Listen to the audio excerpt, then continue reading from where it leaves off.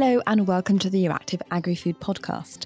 I'm Natasha Foote. I'm Gerardo Fortuna. I'm Julia Dahm. And here's your weekly update on all things agriculture and food in the EU from Euractiv's Agri-Food News team. This week, we talk about the impact of the energy crisis on agriculture in the EU, the upcoming State of the Union address, solar panels on farms, and Brazilian liquor. So welcome back, and particularly welcome back to Gerardo, who was missing last week. How does it feel to be back? Well, it's actually, I feel home, no? Even though I'm not in the same room of yours, but yeah. Very philosophical. Yeah. Well, we've missed you very much. The space doesn't matter, someone would say. There must be a philosopher who said that, so. You're mentally in this room with us. Indeed. Yeah. Well, this week we're having a bit of a focus on, like everyone, I think, at the moment, everyone's talking about it, the energy crisis, which, of course, it impacts every single sector. We're seeing its impact, getting more and more everywhere, but it's especially impacting farmers now, and especially this week. So food producers have started really sounding the alarm over the impact that this crisis is having on them. And we had a couple of stories about this week. I spoke to, it was a fruit producer. So it's the harvest time right now for apples and pears in the EU. And that means we've got about 12 million apples and 2 million pears ready to be picked from the fields. And of course, they need somewhere to go. And normally Other than our bellies. Other than our bellies, or before going into our bellies. Eventually, hopefully going into our bellies. But at the moment, there's a lot of risk that actually these are going to go to waste they could go to waste because normally they have to go into cool storage. And of course, that takes a lot of energy. And so the small producers, especially the small producers, are just being hit with bills that are just absolutely impossible for them to pay. There was one Belgian farmer who was reporting that his annual €3,000 bill has skyrocketed to €50,000. So it's massive. Oh my God. Yeah, I don't know how you can be expected to, be faced with a bill like this. And of course, this is having a huge impact. They're now saying, not just this year, but also for next year, because they're saying, well, do we continue harvesting? Do we continue growing and planting into next year as well? Those are the big questions that are coming as well. So really hitting the sector, and they're not the only ones, because EU food companies are also now basically sounding the alarm that they're facing potential closure. They're talking about whether they have to either pause production and only, have production in maybe the lowest energy times, or stop production in the peak energy moments, or lay off staff, or, in the worst case scenario, some of them are already signaling they might even decide to go out of business or have to go out of business because of these mounting prices. So, obviously, again, the same thing, the first in the firing line are SMEs, especially those in very energy intensive sectors such as bakery, vegetable processing and dairy. So it's really starting to hit home, I think, for the European agri-food sector. Yeah, absolutely. And another kind of turn of this gas and energy debate is the side of fertilizers, which we've been talking about a lot as well. In the area of fertilizers, there's basically a double problem of imports from Russia and Belarus, which are two very, very big exporters of mineral fertilizers to the EU. So these imports are basically, in the case of Belarus, they're sanctioned, so they aren't even allowed. And in the case of Russia, they're not part of the sanctions, but because no one wants to insure them, they're not coming in either. So basically, the EU market is missing a huge chunk of its usual supply of mineral fertilizers, which has been driving the prices for these fertilizers very high. And on top of this, production of mineral fertilizers is also very gas intensive. So even domestic producers are struggling to keep up with the extra demand that they're trying to cater to. And in the face of this, farmers this week called to scrap tariffs on basically all widely used types of mineral fertilizers. So they want imports to come into the EU tariff-free until 2024 in an effort to make prices a bit more bearable for farmers. But at the same time, which is very unusual, farmers are actually at odds on this with the fertilizer industry. Usually they're quite the team in calling for basically championing similar positions. But on this issue, they're actually quite at odds because while farmers have an interest in these tariffs on fertilizer imports being scrapped to lower prices for them, the domestic industry is very unhappy with this proposal. Yeah, it's really interesting because he's not, well, it's not that they're necessarily always aligned, but normally farmers and, industry kind of a natural coalition. Yeah, it's a natural usually. Coalition. It's they kind of work together. They normally see them at least in the same sphere of thinking. But in this respect, they're really pulling in completely opposite directions. They're completely at odds because obviously for domestic producers, if you scrap tariffs on imports, this is going to be very difficult for them. And the director of Fertilizers Europe, one of the industry associations, told me that seeing as gas prices are several times higher in Europe than, say, in the US, 8 to 10 times higher, actually, this just puts European producers in an uncompetitive position. So if you open up the market to imports tariff-free, they're going to be crowded out of the market, basically. And this is actually an ongoing discussion because the Commission proposed a temporary scrapping of some tariffs back in July, namely urea and ammonia. So some inputs commonly used for producing nitrogen fertilizers, but the farmers are calling to extend this to all common types of fertilizers, basically. And next, it's in the hands of member states who are going to discuss it next, so we'll see what they make of it.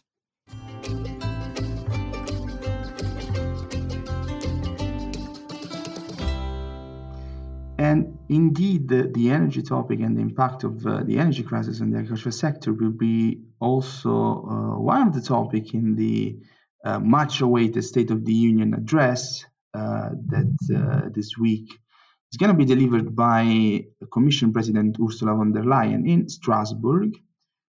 As you know, every year the Commission President is setting the ambition of her administration in this speech that she's delivering in Strasbourg before MEPs. And last week on Friday, there was a special energy council to cope with to address the current energy crisis. And already in that energy council, there was something on the agriculture sector, as the fertilizer sector that Julia was mentioning before. In a non-paper of the Commission in which the EU executive were listing all the potential measures that they could take in order to cope with the current crisis. They mentioned also the possibility of, for instance, taxing the extra profits of fossil fuel companies who made big profits during the crisis. And this solidarity contribution should go to ease the burden of the energy-intensive sector, including, for instance, the fertilizer. So it was already discussed on Friday as a potential tool. And we also expect that the agri-food and particularly the food security issue will be mentioned by Ursula von der Leyen. Of course, you can follow the coverage on Euractiv on Wednesday. We're going to have a live blog. We're going to have even a special podcast with our producer, Evie, with some comments by the our experts on different policy hubs at Euractiv. So we're gonna have plenty of time discussing what von der Leyen will say at this much-awaited speech. And at the same time, we spoke about food security. Food security is also will be again a topic of the Agrifish Informal Council, which will be actually on Friday. On Thursday there will be some visit because it's the informal in Prague, and I think that someone in this room actually is expected to be there. Who could this be? It's true. The rumors are true. I'm going to be in Prague next week. I'm going to different farms and talking to different people there for the informal next week, because of course the State of the Union is not the only exciting thing happening next week. Yeah, of course. Potentially less people are excited about the Agrifish and the State of the Union, but still a highlight for us, I would say. Very unfortunate. I'm very excited. So exactly, we'll make up for it in enthusiasm. And of course, as Gerardo mentioned, the main theme of this informal Agrifish, this meeting of agriculture ministers next week, will be food security. So ensuring food security, the role of EU agriculture and food in sustainable global food production. That's the kind of title of the discussions next week. So there'll be talks about the situation on agricultural markets. There'll be also some discussion about sustainability of food production. And also there'll be a little bit of a discussion about innovations and new trends in genomic techniques. So that's all coming up next week, but be sure to watch Euractiv, and we'll be reporting on that from Prague.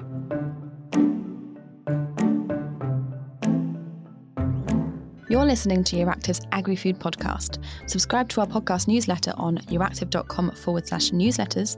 And if you want to expand your knowledge in other fields, you can also listen to our Digital Brief podcast and Beyond the Byline podcast. And if you have any comments or ideas, you can email us at podcast@euractiv.com. So we've already talked quite a bit about the energy crisis today, and there's another angle that we haven't talked about as much, which is that obviously in the face of trying to phase out Russian fossil fuels in general as well, we're looking for alternatives, and of course primarily for renewable alternatives, including in the agri-sector, on site, on farms. And one of the options here are agri-solar panels, agri-PV. So basically solar panels on farms, which could basically help steer away from fossil fuels. But at the same time, this also touches on another current crisis that you've all heard a lot about, which is the food security crisis. Because, of course, putting solar panels or renewable energy on farms also increases the pressure on agricultural land and the different uses other than food production that it's used for. So I talked about this topic to an expert on agri-solar PV, Andreas Schweiger from the University of Hohenheim in southern Germany. And first up, I asked him to help us understand a bit what exactly we're talking about when we're talking about agri-PV. So let's listen to what he had to say. So agri-PV or agri-photovoltaics, as it's also called, it's the idea of combining energy production with the production of foods or of crops or of vegetables at the same place, on site or at the field scale on the field. So could you walk us through what type of agriculture is actually possible combining solar panels with agricultural production? Is it possible for livestock, for crops? I mean, of course, there's a lot of ideas right now in the room, and of course, there are also ideas of combining that with livestock. So combining, like having livestock stables combined with PV systems. Of course, all that might be possible under certain circumstances, but might be not possible under other circumstances. So for growing plants or for growing vegetables, there are, of course, plants which are better able to cope with these conditions, or even might profit from such kind of conditions. So with conditions, I mean that you, of course, have these systems, of course, cause shading below the system. So that means the plants will definitely have, or these systems will definitely have a negative effect on the plant's growth as they reduce the amount of light the plants get. But of course, under certain circumstances, these plants might profit, and some species might profit more than other species. So would you say this is an opportunity facing the energy crisis that we currently got to supply an alternative source of energy, and also maybe to supply farmers with an additional source of income?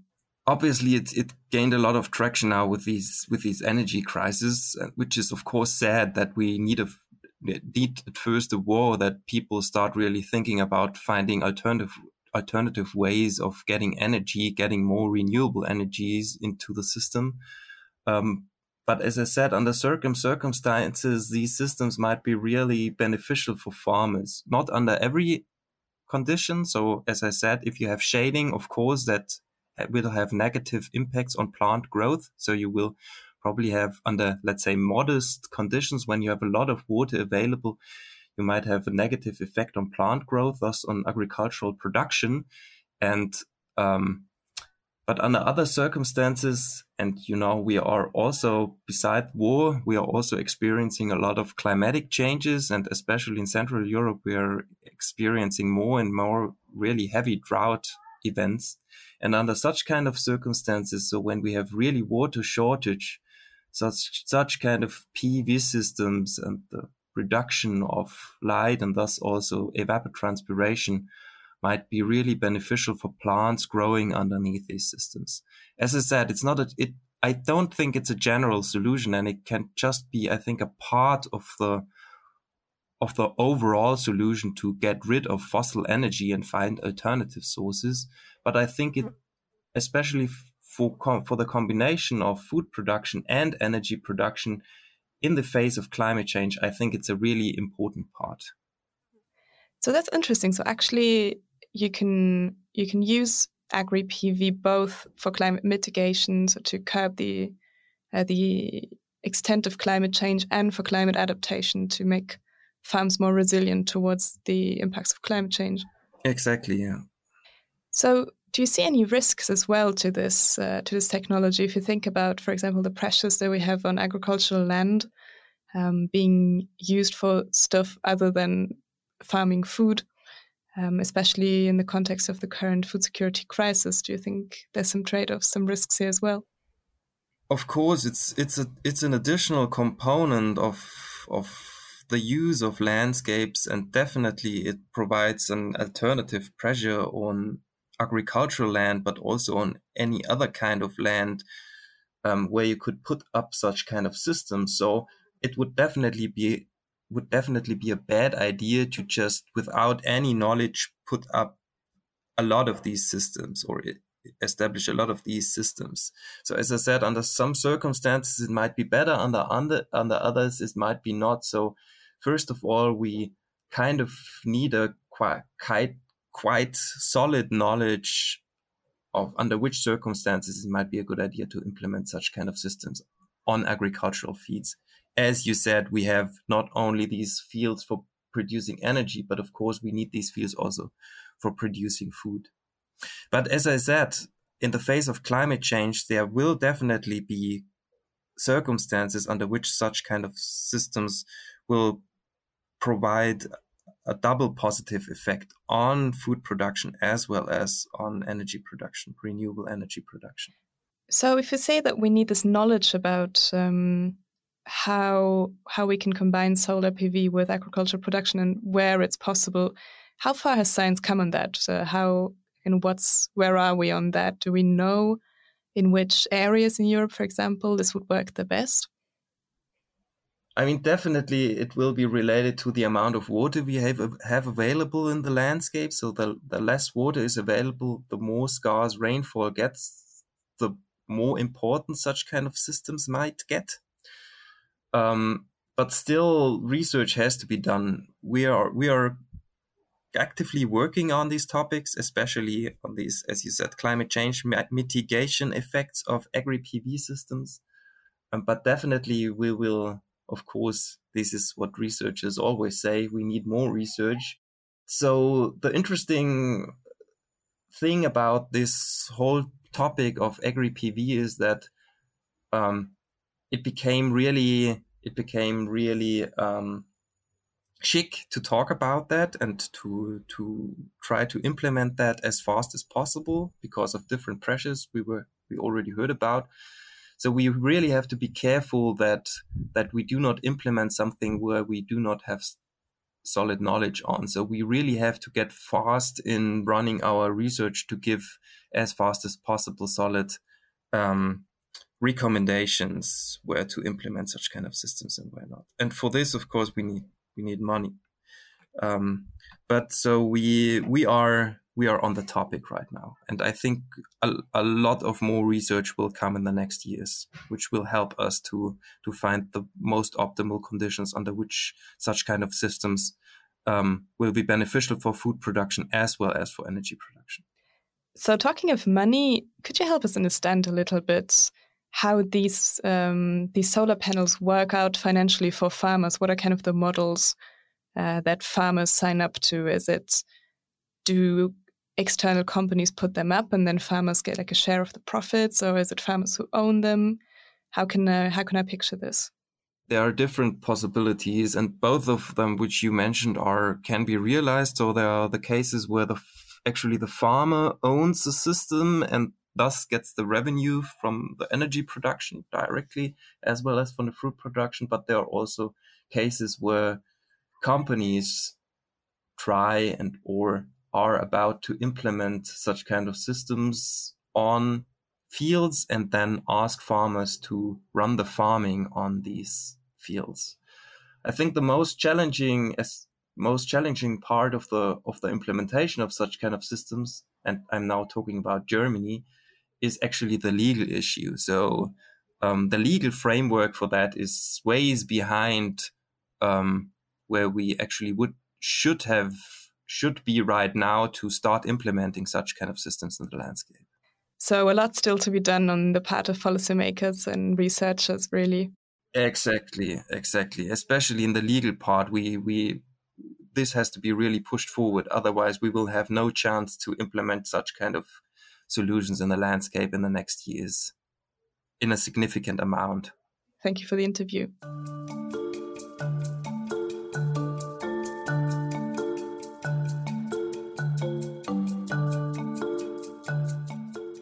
So for this week's flavour of the week, it comes all the way from Brazil. Ooh, I know, a bit more exotic than usual. And we're, as you said at the beginning, Julia, we're actually learning a little bit about a Brazilian liquor called cachaça, which I can never pronounce properly. I'm not even sure I got it right that time. Anyway, I actually spoke to someone at a cachaça distillery in Brazil where I was this summer. So let's learn a little bit more about what this alcohol is. My name is Álvaro. I work in a cachaça factory. Mm-hmm. And cachaça is an alcohol made by the fermentation of the sugarcane. Started here in Brazil in the 1503. Mm-hmm. And it starts with slave things. When the Portuguese came here, they used slaves to make cachaça. Actually, it's not to make cachaça. They use the slave to make the sugar from the sugar cane. We call it molasses here. Okay. So the slaves use all the leftovers to fermentate that and drink that alcohol. And that was the born of the cachaça here in Brazil. Mm-hmm. In this factory, we ground the sugar cane. We take the juice to make a fermentation. It's always an organic fermentation. The fermentation is really quick. And then we distill it in 90 degrees to make the pure cachaça. Always we have to care about that drink because it has a lot of methanol. So we have a lot of controls with that. Mm-hmm. We have to make separations in different types of cachaças, like head of the cachaça, heart of the cachaça, the tail of the cachaça. But Great. Do you also export this outside of Brazil, or is it actually we're of the newest factory here in Brazil, so we don't have enough production to export. But we work just with one guy in Germany. Okay. I think he works in Amsterdam and he has an online store. But we send just like 1% of all our production to him. But we just left here in Paraty. It's all consumed just for here. Okay. Yeah. Because Paraty here, it's an historical. It's like a cachaça point. Mm-hmm. So we have a lot of tourists. It's a touristic point. And there is a lot of people from Brazil who came here to take our products, our cachaça, and take from outside. So it actually comes from Paraty? Exactly. Right, it was produced here, It's produced here, exactly. It was the first time, the first part in Brazil to create and sell the cachaça to outside. And if you had to describe the flavor of it? Okay, how would you describe it? For the EU audience, who've not tasted it. Okay, the flavor, it's like really similar to a rum. It's a really strong alcohol with a little bit the flavor of the sugar cane. So it has a non-sweet flavor, but with the flavor of the sugar cane. It's like hard to describe a pure alcohol. Yeah. But It's very good. I do enjoy it. thank you. And that's all from us this week. This week, the AgriFood podcast is produced by Euractiv's AgriFood team, Gerardo Fortuna, Natasha Food, and Julia Dam, with the technical support of our podcast producer, Evi Chiori. You can also find this podcast on all major streaming platforms. That includes Apple, Amazon, Spotify, and Stitcher. Be sure to subscribe so that you don't miss the latest agricultural news in the EU. I'm Natasha Foot. Thanks so much for listening and see you next week.